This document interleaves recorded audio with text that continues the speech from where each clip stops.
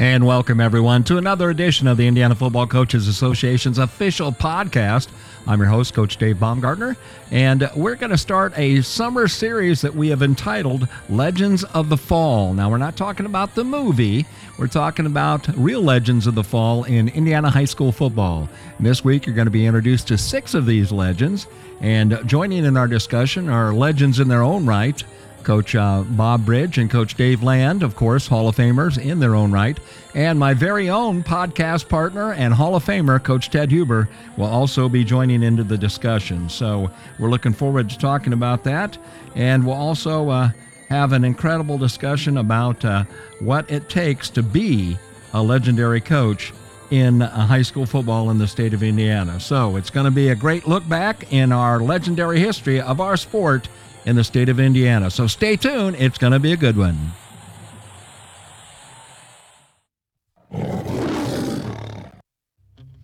Okay, coaches, it's summer camp season, which means you might be in the market for some camp t-shirts, or maybe camp awards, coaching shirts and shorts, maybe even a mini football for all your young campers. Well, Big Cat Promotions has all of this and much, much more. With over 100,000 products available, our designers can come up with something that's unique just for you.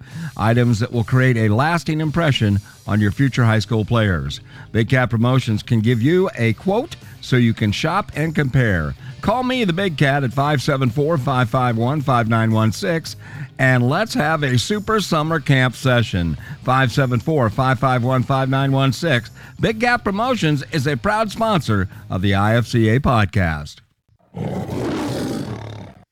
And welcome back, everyone, to our summer series, Legends of the Fall. And Coach Huber, I'm going to let you pick it up from there and also introduce our special guest for today. Yeah, we're going to have Dave Land and Bob Bridge, 2 old-timers who I think know as much about high school football in Indiana as anybody. And we're going to discuss 14 deceased coaches who have at least 200 wins. And the way they're set up, the one that's got the most wins first, and then we'll go on down the list. So Dave Land and Bob Bridge, we really appreciate this, and we will use your expertise.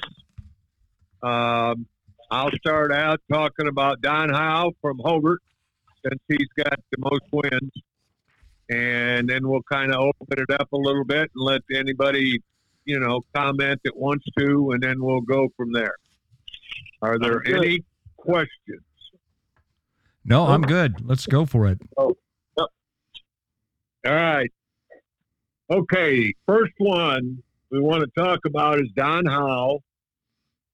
314 wins and 73 losses in his lifetime career. Okay, he's a 1953 graduate of Hobart High School. He's a 1958 graduate of Indiana University, 3-year letter winner at Indiana. And in fact, I think they have an offensive line award named after Don Howe at Indiana. Mm-hmm. Okay. Donnie Howe had 4 state championships. He had 8 or 9 state runner-ups. Seemed like he was there almost every year. And this is not really an official title for him, but he's kind of like the father of weightlifting as it relates to football. I, with tongue-in-cheek one time, made a comment that, he screwed it up for all of us because when he started, his teams lifted weights, and then everybody else had to do it. And that's what started the 24/7. So anyway, Donnie Howe, 314, started in 1966. I think he went till 98. And then tragically, only a year later, he passed. So anyway, we're open for discussion about Don Howe. Well, first of all, that record, 314 and 73, that's remarkable. And second of all, when I was a young coach in Lowell, Indiana, back in, 76 or so, I was aware of him, and I met him a couple of times, but just in passing. I mean, he didn't know who I was, but and he was a legend up there, and you just didn't talk Hobart football unless you used his name somehow. So that's what little I know about him. But what a record! That's incredible. But Ted, I think you hit it right on the head when you talked about the weightlifting, because there isn't any doubt that he was a leader in that. And I think if you think back to some of those early playoffs, when we had the early playoffs, seemed like there was always a Duneland Conference team battling for a state title, and a lot of it is because they had to get on board with the weightlifting to be able to compete with Don, So that really, really did set the stage there. There isn't any doubt about that. Mm-hmm. Wow, that's remarkable. Coach Bridge, any thoughts?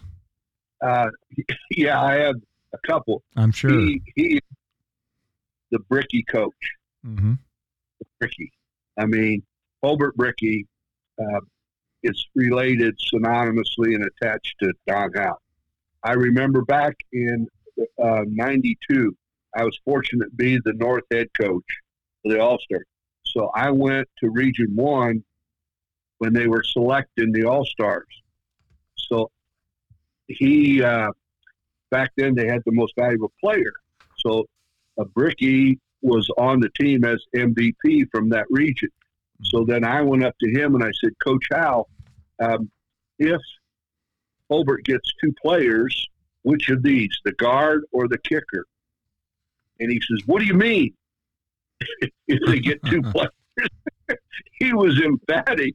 It was just a given that they're going to get two players. And it ended up, we picked the kicker, Bill Manopoulos, when it went to IU.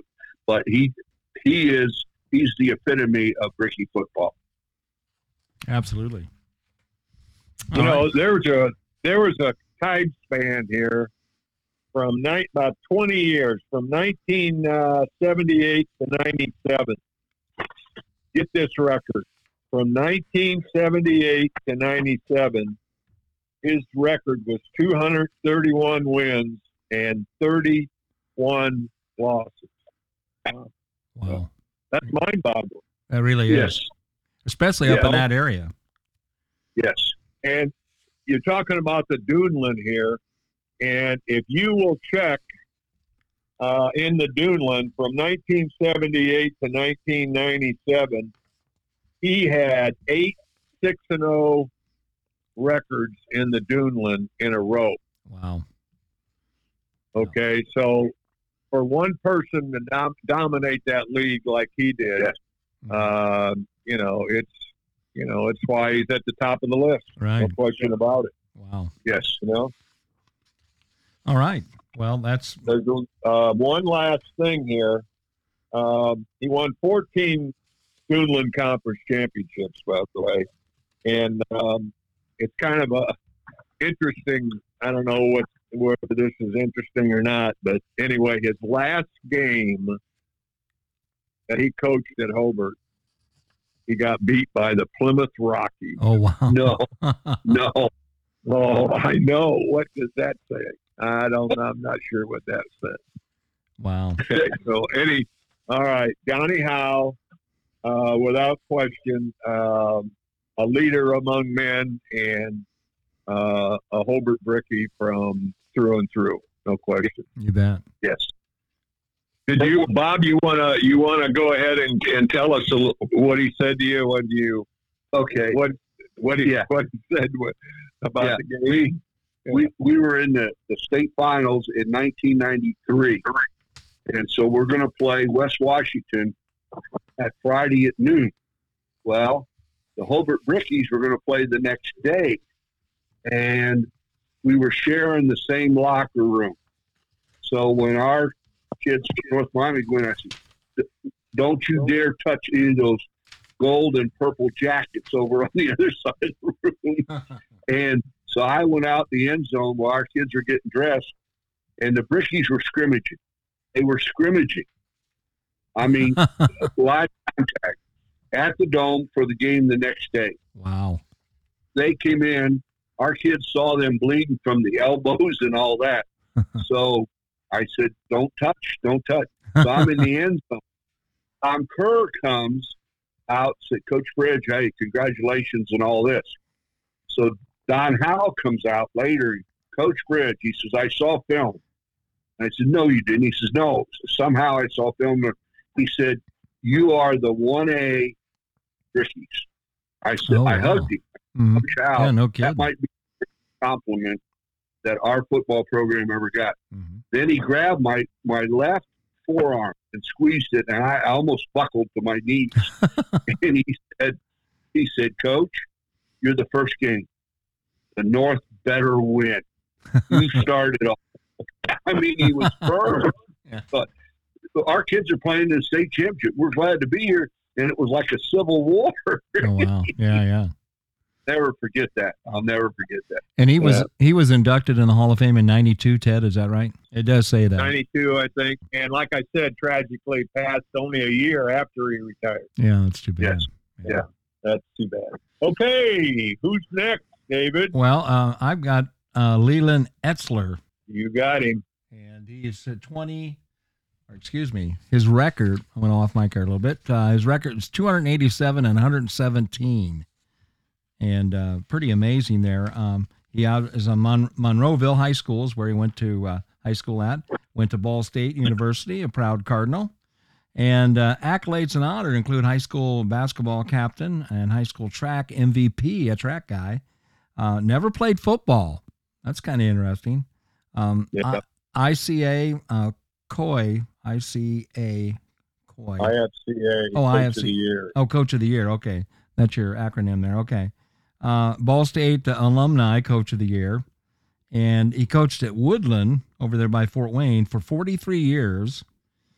He was head coach from 1965 to 2004. 39 years as a head coach at Woodland.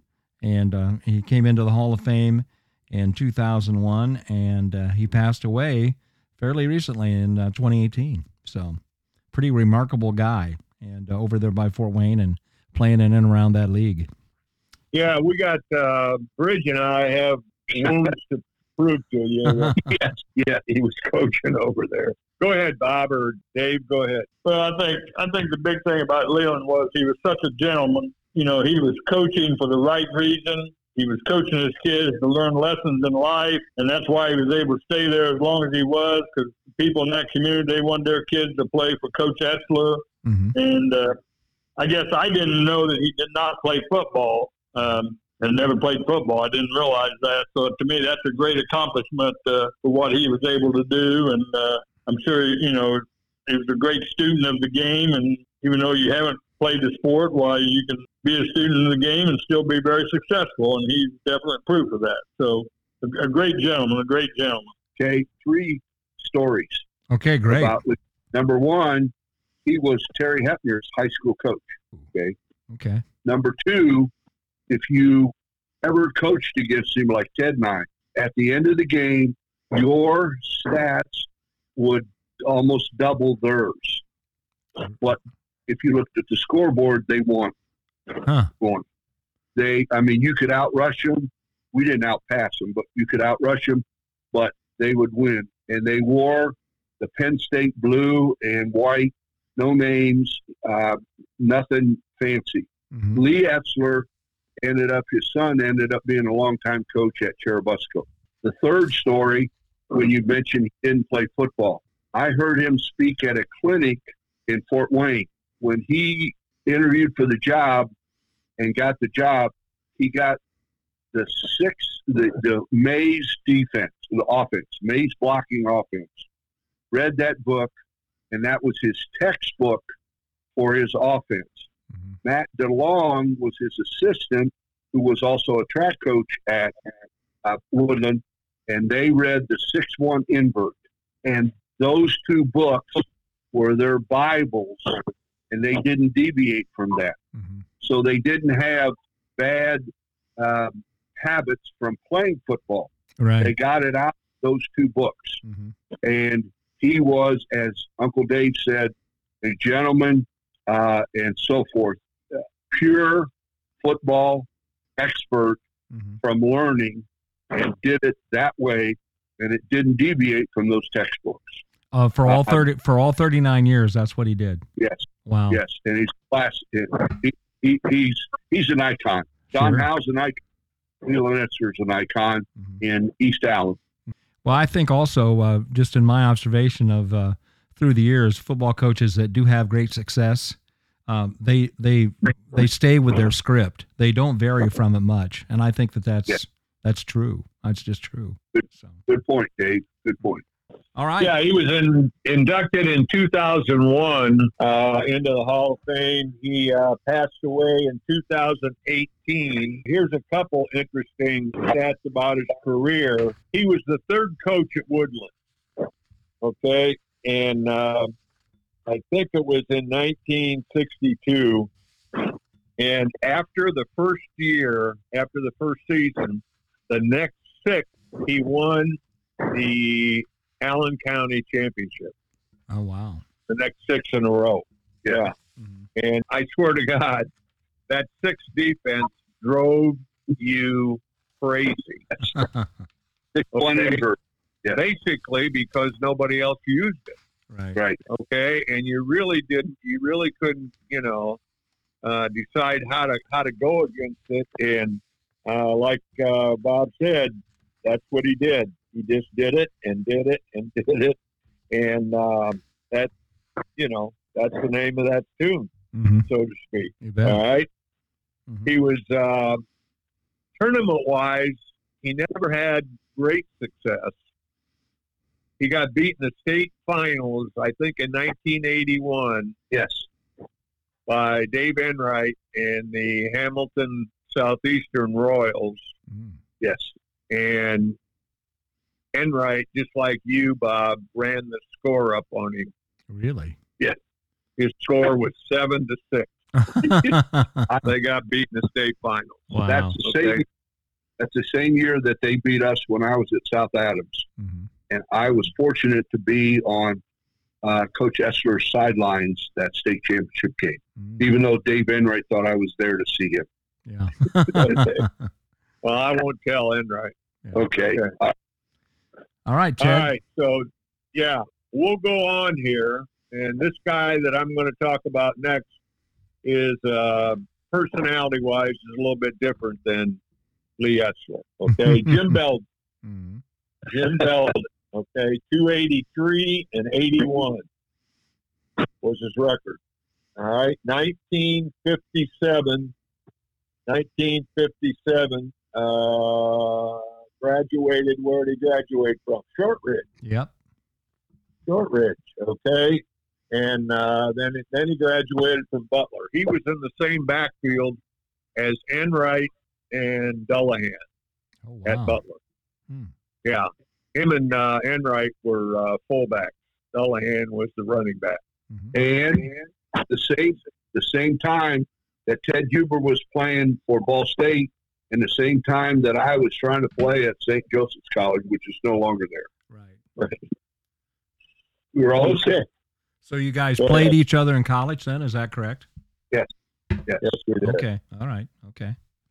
All right. Jim Belden was a fullback. All right, he was a fullback in college and in high school. Okay, he was a past president of the IFCA, very active. Was always, kind of one of my heroes because when I went to Hamilton Heights in 1970, okay, he was the head coach at Noblesville. All right, that was before he got really good and went to Carmel, but he was a head coach at Noblesville. And I swear he would do anything for anybody. And what I know about him, he did everything for me. Any question I had, he would answer. Anytime he could help me, he would answer. Mm-hmm. And I was forever grateful, without question. Now, he was the head coach at Westfield for 3 years to start with, and then he went to Noblesville. And then the last regular season game, I think it was, I don't know. Anyway, the last regular season game, Noblesville played Carmel, that he was at Noblesville. Oh. And he beat Carmel. Mm. Okay? The next week or so, Dick Dullahan leaves and goes with Jim Young and the Carmel job opens. Mm-hmm. Now, I surmise that one of the big reasons why he got the Carmel job is because he had beaten them the last game of the season. Yeah, sure. Okay? Because if you'll remember back then, 1A was Westfield for him and all the rest of us little schools. 2A was Noblesville and 3A was Carmel. Mm-hmm. Right. Okay. He won 4 state championships, one state runner-up. Okay, and he was just a good guy. I think, you know. Let's go on and let other people talk here, and then I'll kind of finish it up. Well, Ted, I'm indebted to him because out of the blue at the 1978 IFCA clinic, he asked me to take the job as executive secretary. Ken Coudray was leaving and becoming the principal at Southmont, and I have no idea to this day why he asked me, but I said yes, and it led to a great career. But he was definitely a forerunner with the IFCA. He was the one that him and Tony Berto came up with the region plan, all the regions, 10 regions in the state, and the region officers, and really helped with the growth of the Indiana Football Coaches Association. He was a student of the game, boy. I tell you, you think sometimes I used to go in and talk to him a lot because we always played Pendleton a week after, or 2 weeks after Pendleton and Noblesville would play there for 3 or 4 years when I was at Delta, and I'd always go in and pick his brain about the game and everything, and you could just tell he was such a student. And the other factor was my older brother, Jim, was an assistant coach for Coach Belden there in Noblesville for about 6 or 7 years. Him and Phil Shelby and Jim all coached together at Belden. So, ironically, he didn't win a game the first year at Noblesville. Oh, wow. Right. After coming from Westfield, everybody was excited, but he didn't win a game that year. So yeah, it was 0-10. Oh, my. You're right. Yeah, got it turned around, and so he was a very influential guy. There ain't any doubt about that. Bob. My 2 things. Jim Belden cared about Indiana high school football and the Coaches Association, and whenever he talked about the playoffs or how can we make football better. Also, he was at Carmel. Coach Delahan was at Ben Davis, and Al Herentz was at North Central, and they had some battles. Then the other thing, and I don't know whether adults are listening or not, but Uncle Dave used to give Jim and I money to go out and bring back adult beverages at our meetings.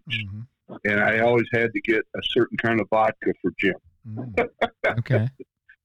I don't know whether that should be on the podcast or not. Well, I've met him on a couple occasions because of Ted, and it was usually at an adult situation, and we usually all had adult beverages. So, but Uncle Dave, what was his vodka? Absolute? Yeah. Yes. Well, he was absolutely an incredible coach. But he would drink whatever you brought back. Yeah. All right. Well, great man, and what a great career. And it's just he certainly is on this list for a reason, and he's certainly one of the legends. I went and met Joe Goodman and Jason Simmons at a celebration of life at Noblesville for when they had his celebration of life at Noblesville. Right. And that was meaningful for me to be there. He, like Dave said, he was 0-10. Okay, and after that, during his time, which was 1967 to 1979, so that'd be 13 years. He won 8 Sagamore championships at Noblesville. Wow. Yeah. All right, he won 8 of the 13. That's pretty impressive. Yeah, absolutely. Okay, I would say. Well, one thing it speaks to, I think, for coaches and young coaches that are listening, that kind of thing, it takes a while to get your system ingrained into your kids. And that's exactly, obviously, what he did. He had a little trouble getting it going, but boy, once he got it going and the kids understand what he was doing, I mean, that's pretty incredible. It's like Coach Sharp and talked about with the Jimmies there. Well, they just know it. Well, they know it because they were brought up into it and it was ingrained into them. And I think that's an example of it. Uncle Dave, you're a Noblesville guy. Tell David Sharp how Jim Belden got that success at Noblesville. But yeah, I was in football, but that was back a few years different. A little bit. Different era now. Still been successful, but Jim ran that full team backfield an awful lot, particularly down inside the 10-yard line. And John Mowry, one of our main people with the All-Star game and everything, played fullback with him before he went to the University of Michigan in Indianapolis. And he'll tell you at the end of every practice they had to run a perfect play. And they never ran a perfect play on the first play. You know, he always found out something wrong, even though they thought they did. But, you know, that was double tight, straight G, kick out, off tackle. Yeah, that's just coach the game. And like you said, Ted, once he got his, you know, program in line with everybody, then the success followed real quick. Well, you know, when things didn't go quite right for him offensively, he always then went to the full team. Right. Yes, okay. If somebody was putting a hammer on him early or something, which most people didn't, but anyway, he'd go to the full tee and straighten it out. All right. Yes. And it would straighten it out. But adjust during the game. Yep. 174 wins, 34 losses at Carmel. Oh, wow. 174 and 34 at Carmel. Okay, and he had a tradition. You know, he liked to celebrate. Everybody knows he liked to celebrate, and that helped him as a councilman. Absolutely. Yeah, he became city councilman in Carmel.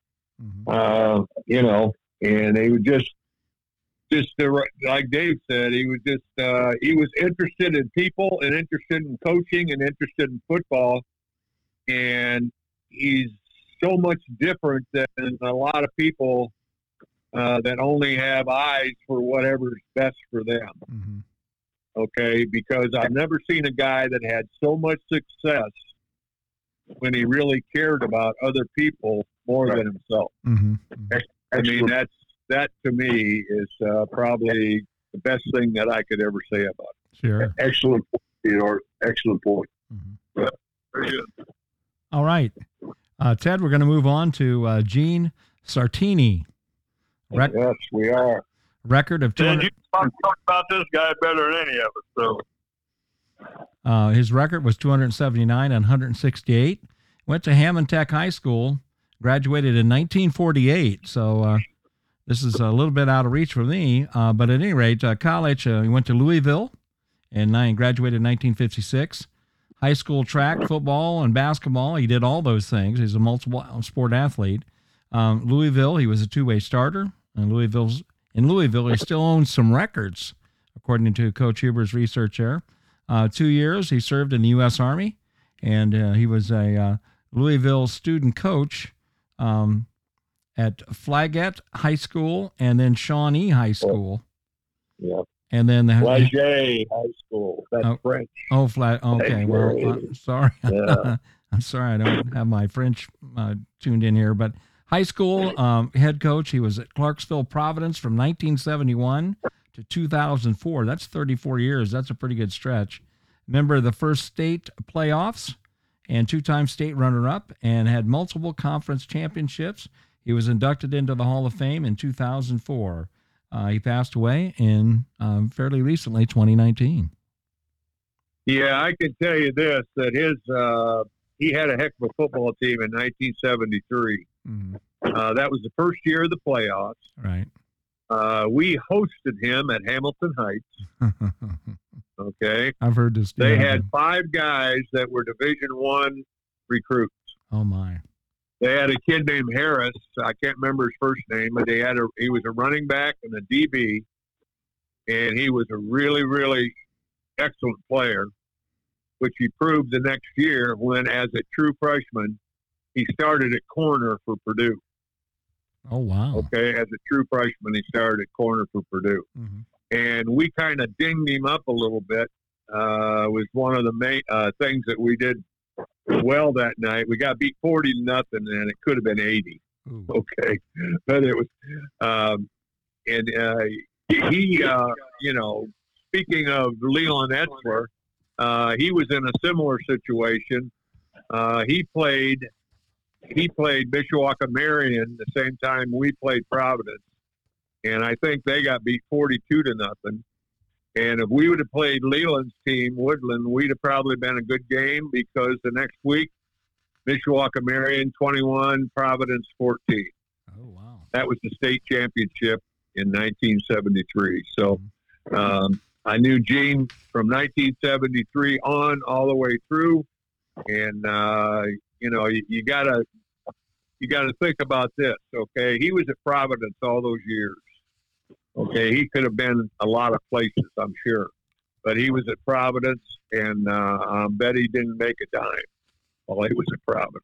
Mm-hmm. Okay, so he was in it for the right reasons. Go ahead. I think the other thing, Ted, Dave, is the fact that being down there by Jeffersonville, Clarksville, a lot of the state just didn't know how good his teams were, I think. Because, they just didn't get that much publicity. If you were up here in Central Indiana, while the Indianapolis Star, Bob Collins, Bob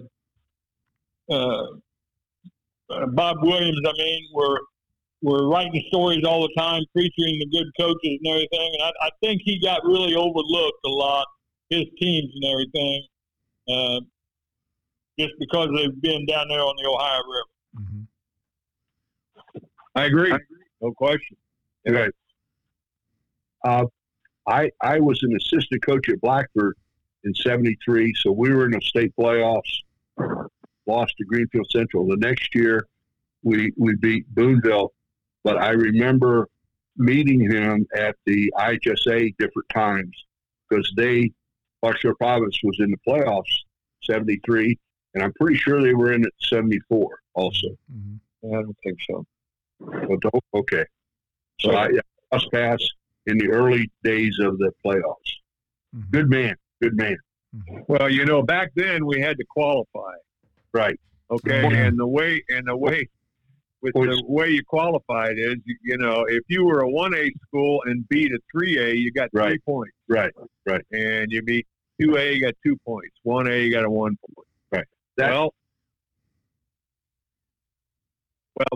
We as I recall, after the 5th game, they had qualified for the state playoffs. Yeah. Because they had beaten Jeffersonville, they had beaten New Albany and all those things. Right. Okay. Yeah. Hmm. I had a principal named Ray Modlin, and him and I, he was no football coach. Bluffton. Yeah. And him and I got in the car the day after we beat Portland, actually, in Don Rush to qualify for the state playoffs. And we got in the car because Providence was playing Clarksville High School the next day, the last game of the year. And so we were going to drive down to Clarksville to watch the game, which we did. Mm-hmm. And we went down there, and final score was Providence 66, Clarksville 6. All right, we start back up north. We start up to Noble, Hamilton County, and we get going, and we stop probably 20, 25 minutes later. You get out and get a Pepsi out of the trunk and get back in the car. And he looks at me and he said, "Ted, I think you might have won one game too many this year." Yeah. And he was absolutely correct. Mm-hmm. As I said, it was 40-0. It could have been 80. Wow. Yeah. Mm-hmm. Mm-hmm. All right. Next up on our list, Ted. Yeah, let's see what we got here. I got Tom Kurth. Okay, we got Tom Kurth. Mm-hmm. Okay, the old fox, Tom Kurth. Tom Kurth, 278 wins, 148 losses, 140 losses. He's also a Brickie. Graduated in 54, the 1 year after Don Howe. That's interesting. Mm-hmm. Yes. Okay. That's interesting. Wittenberg graduate in 1958. He, at one time or another, was the coach of the year in the Indiana Football Coaches Association. He was early in the career when he went to, he was an assistant at Griffith. Mm-hmm. Okay. And then he got the head coaching job at Griffith. And then he got the head coaching job at Elkhart in 1966.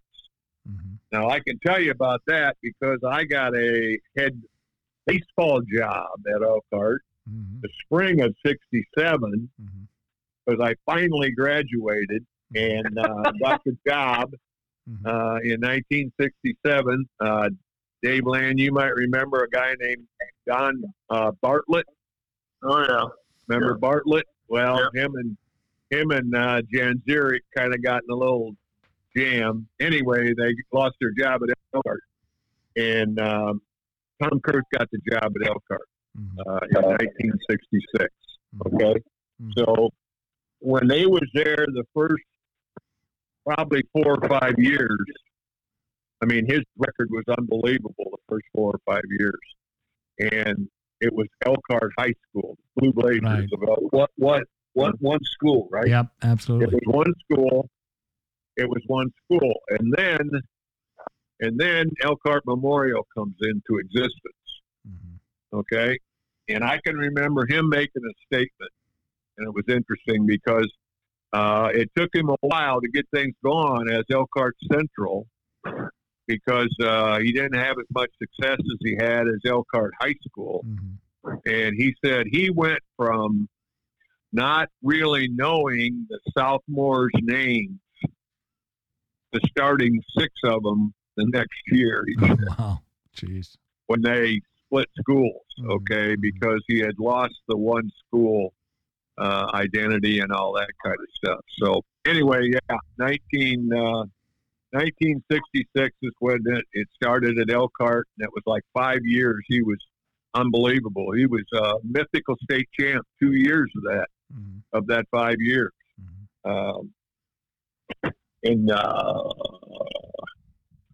And he was in a conference. The Northern Indiana Conference, and there was a school named Penn in that conference, okay? And his record would have been a lot better. He'd have won a lot more championships if Penn wouldn't have been in there.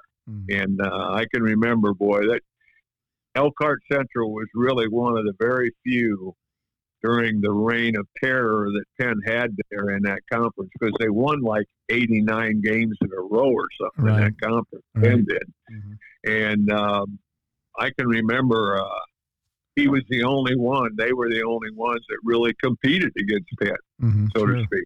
I mean, that could during that period of time. So anyway, he had a son that went to Ball State as a wide receiver, ended up being a football coach, and boy, he was at Elkhart for a long time.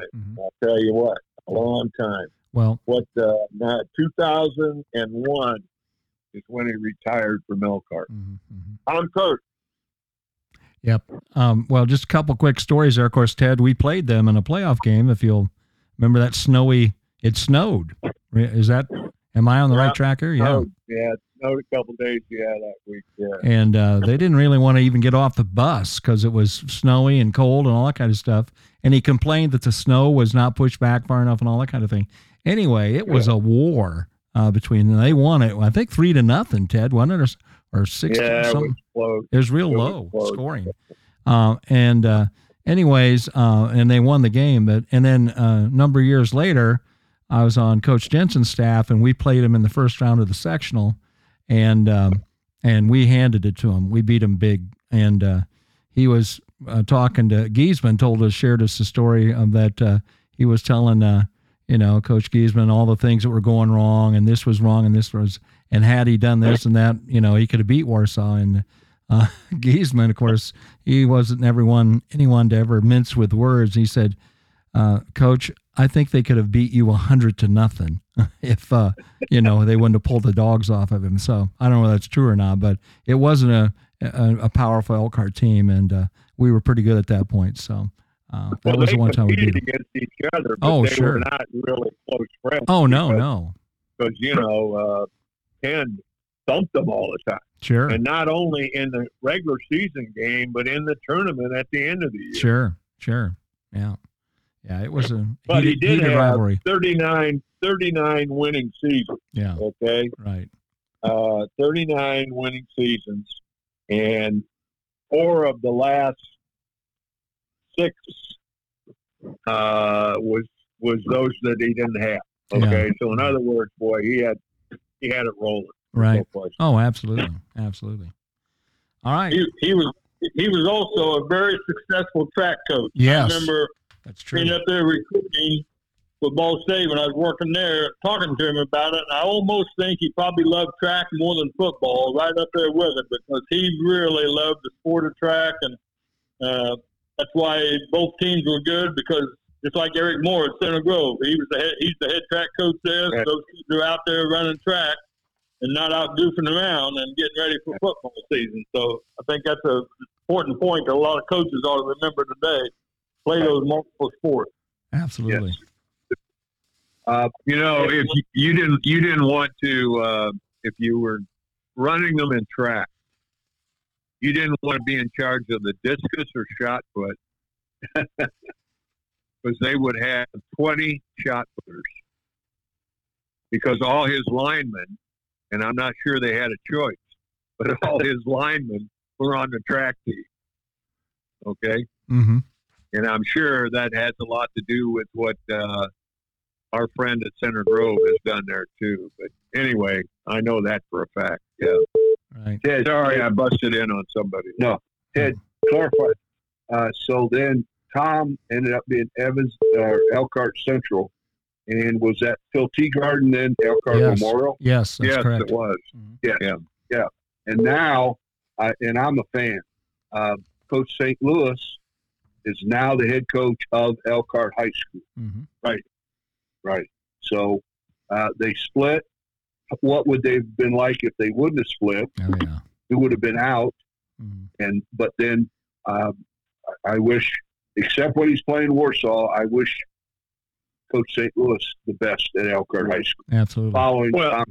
They changed their name and everything. Elkhart Lions. Yeah, that's right. Elkhart Lions. Copied Bruno. You know what Elkhart would have been if they hadn't split them? Yes. Would have been 10. Oh, yes. yeah. Yes. Yeah, you're right. It wouldn't have been one-sided like it was. I'll say that. Right. Okay, let's move on, if you guys are ready, to Coach Bill Siderwitz. He had a record of 269, and that was wins, and 101 losses. Went to high school at Indianapolis Tech. He graduated in 1954. He went to Ball State, another Ball Stater. Graduated in 1961. Accolades: he was a high school football 3-year letter winner and high school basketball 2-year letter winner. Had 5 undefeated seasons, 11 SEC championships, 12-time SEC Coach of the Year. Wow. And at Peru, head coach, he was an assistant there, head coach at Rensselaer, and then head coach at Martinsville, which is synonymous with his name, from 1970 to 1993. And that was 24 years of being there. And Coach has got a note here about a program building. Coach Huber does. I'll talk about that. Yeah, I'll talk about that. He's a Hall of Famer, brought into the Hall of Fame in 1993. He just passed away just recently within this year of 2023. He was 88 years old. So there you have it. Coach Go ahead. I'll wrap him up. Somebody wants to talk about Bill. If somebody wants to. Go ahead. I have 2 things. I just had lunch with Vince Burpo yesterday, who was at Martinsville when Coach Siderwitz was there. Ted, do you know when he was at Rensselaer, which is St. Joseph's College, where I happened to go and play, and now it's closed, on his staff? Yeah, it's unbelievable. Yeah. Mention the staff there. Go ahead. Okay. I think it was Chris Giesman. Yep. I think Dale Hummer. Yep. Hummer. Yeah. And somebody else. Coach Myron Dickerson was an assistant under Coach Siderwitz. Yes, he was. Yep. Siderwitz class or assistants at Rensselaer High School, which now is where Chris Meeks is at. Yep. Yes. Right. Doing a great job there, too. Yes. Yep. Going into the Hall of Fame this summer. Oh, yeah. Right. Should be. That's accurate. But Good. Coach Siderwitz, sometimes people, he's like Bobby Knight. You either like him or you don't like him. But he says here he's a program builder, and the people that played for him or coached with him are disciples. Yep. No question. All right. Okay. His first year at Martinsville, Tom Sells was the head coach at Bloomington High School. 84-0. Bloomington beat Martinsville. Oh, my God. 84-0. Okay. In the middle 70s, I go to Bloomington South High School, and we play Martinsville in the South Central Conference. Okay.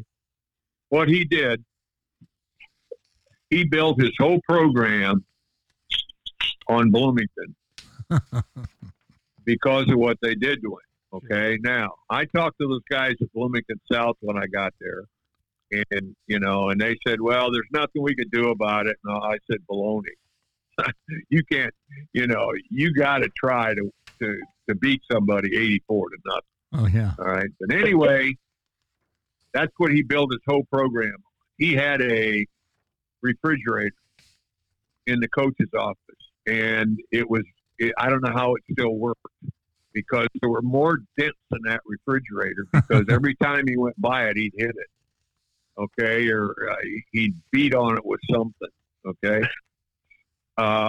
In the coach's locker room, above the commode, there was a sign that said, "Flush hard. It's a long way to Bloomington." Okay. And that's true. I saw the sign. I was in there. So anyway,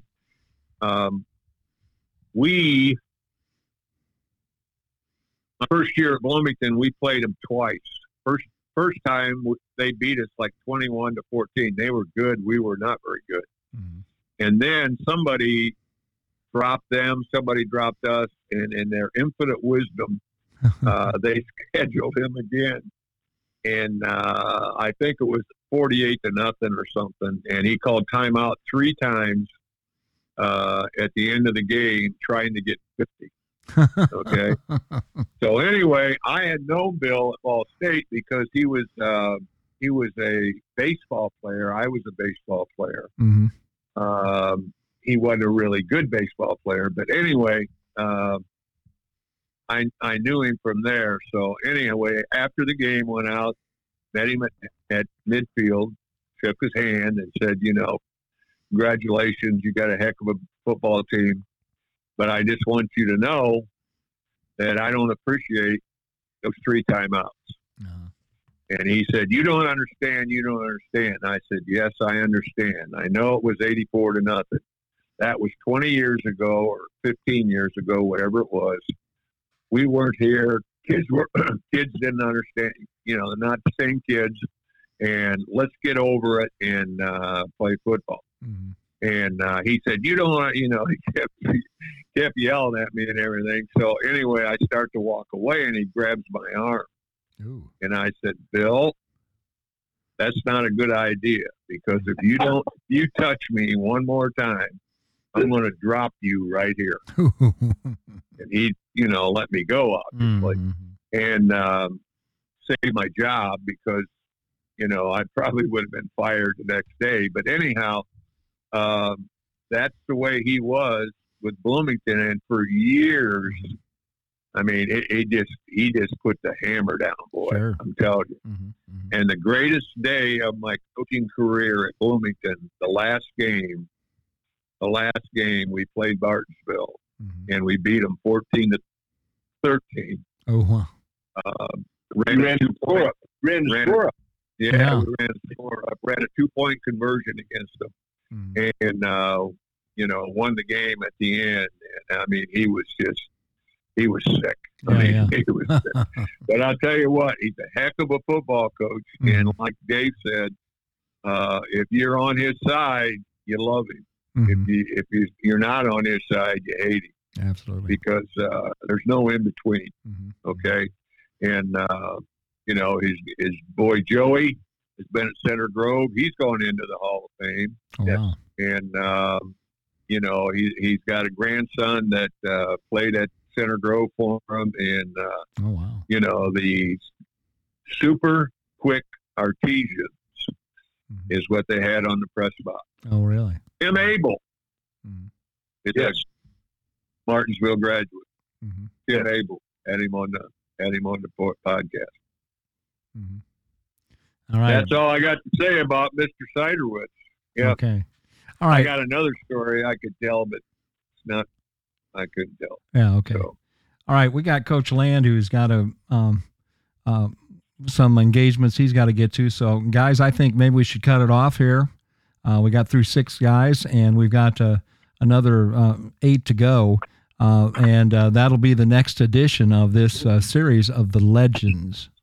If that's okay with you, Ted, and everything, we'll just stop here. Whatever. And then we'll move on to the next edition of the summer spectacular of the Legends of Indiana High School Football. So thanks, everyone, for listening. We'll be back in a minute to wrap things up right after this. Okay, coaches, it's summer camp season, which means you might be in the market for some camp t-shirts, or maybe camp awards, coaching shirts and shorts, maybe even a mini football for all your young campers. Well, Big Cat Promotions has all of this and much, much more. With over 100,000 products available, our designers can come up with something that's unique just for you. Items that will create a lasting impression on your future high school players. Big Cat Promotions can give you a quote so you can shop and compare. Call me, the Big Cat, at 574-551-5916, and let's have a super summer camp session. 574-551-5916. Big Cat Promotions is a proud sponsor of the IFCA podcast. And welcome back, everyone, to this edition of the Indiana Football Coaches Association.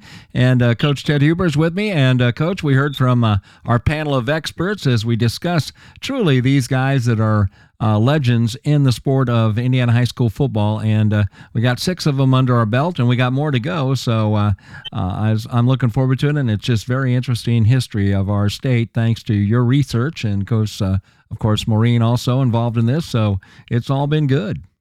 Yeah, I'm excited about going forward with it. I thought it went well. We talked about Donnie Howe, the Hobart Bricky. When you say Brickies, you think of Don Howe. Absolutely. He dominated the Duneland Conference for years. True. It's hard to do, And Leland Etzler never played football. Took a program at Woodland and just went bingo with it, because after the first year, for 6 years, he won that Allen County Athletic Conference. His 40-some years there. Oh, yeah. Okay, and we had Belden, Hamilton County, Westfield to Noblesville to Carmel. One of the best guys to prepare a football team, and I think Dave Land pointed that out. Jim's preparation was second to none. And then we had Gene Sartini stuck down there in the corner of the state, and Dave pointed out again that he didn't get as much recognition as he should because he's so far down there. But 40 years at Providence, beating up on the big guys down there, the Jeffs and the New Albanese, and and was in the first state playoffs. He beat Hamilton Heights 40-0, and it could have been 80. Right. I can still remember that night. Yeah. Yep. Tom Kurth, we talked about, probably the only real threat in the Northern Indiana Conference to pin all those years. Absolutely. He got there from Griffith, and in the first 4 or 5 years, his record was unbelievable because he had as many players as anybody else. And then all at once, Elkhart Memorial came about, and he made a statement to me. He said, I can remember not knowing really my Southmore players, and then all at once I was starting 6 of them. Right. And so, I thought that was interesting. Yeah, and then last but not least was Bill Siderwitz, the Martinsville Super Artesian. You either loved him or hated him. He dominated at South Central Conference down there, built his program on Bloomington High School, which went on to Bloomington South, since they beat him 84-0 his first year. So, right. I thought it was really good. Yeah, it's interesting stuff. Mentioned Tom Kurth, and I remember back there when I graduated from high school in 1971, he had a guy by the name of Garvin Robinson, and he was just an incredible player. By the way, he passed away just a few months ago. I had learned that, and a loss to the Elkhart community because he was not only once he got done playing football, he became a community leader and really was an outstanding man, an outstanding human being, and certainly a legend up there in the city of Elkhart and the surrounding area. So, but that's what makes this all interesting is not only do we introduce you to these legendary coaches, but we give you background, you give us background information on them, and of course then all of us are old enough to share some stories and things that we've heard about these coaches and, lived around them and participated and competed against them in some cases and things like that. So that makes it that all much more fun and interesting to be involved in. So yeah, we've got 8 more in this segment of legends that were, deceased. Right. Okay, the ones that we talked about obviously are deceased, and we've got 8 more of them coming up. Interesting people. Absolutely. We're going to talk about, and we'll let Dave and Bob tell their stories, and I'll tell a few stories, and we'll just go from there. Absolutely. Sounds good, Coach. Well, I tell you what, it's going to be a fun summer season here as we discuss these Legends of the Fall. And again, it's not the movie. It's our own real life, real true situation of dealing with these guys that were just legends in the sport of football in the state of Indiana and high school sports. And, again, all of them brought to the table a type of leadership that we expect from our coaches, and just did an outstanding job of not only building great programs, which you'll hear about their records and some of their legendary games that they played amongst each other and as they went into state competition also, but you'll also hear about the fact that the human side of these guys and just what made it fun and interesting to be around them and to look to them for leadership as far as it goes to any young coaches that are listening in. These are some of the guys that you want to model your career after. So thanks, everyone, for tuning in. Keep doing all the great things you're doing for high schoolers in the state of Indiana in football. Have a good week, everybody, and thanks for tuning in.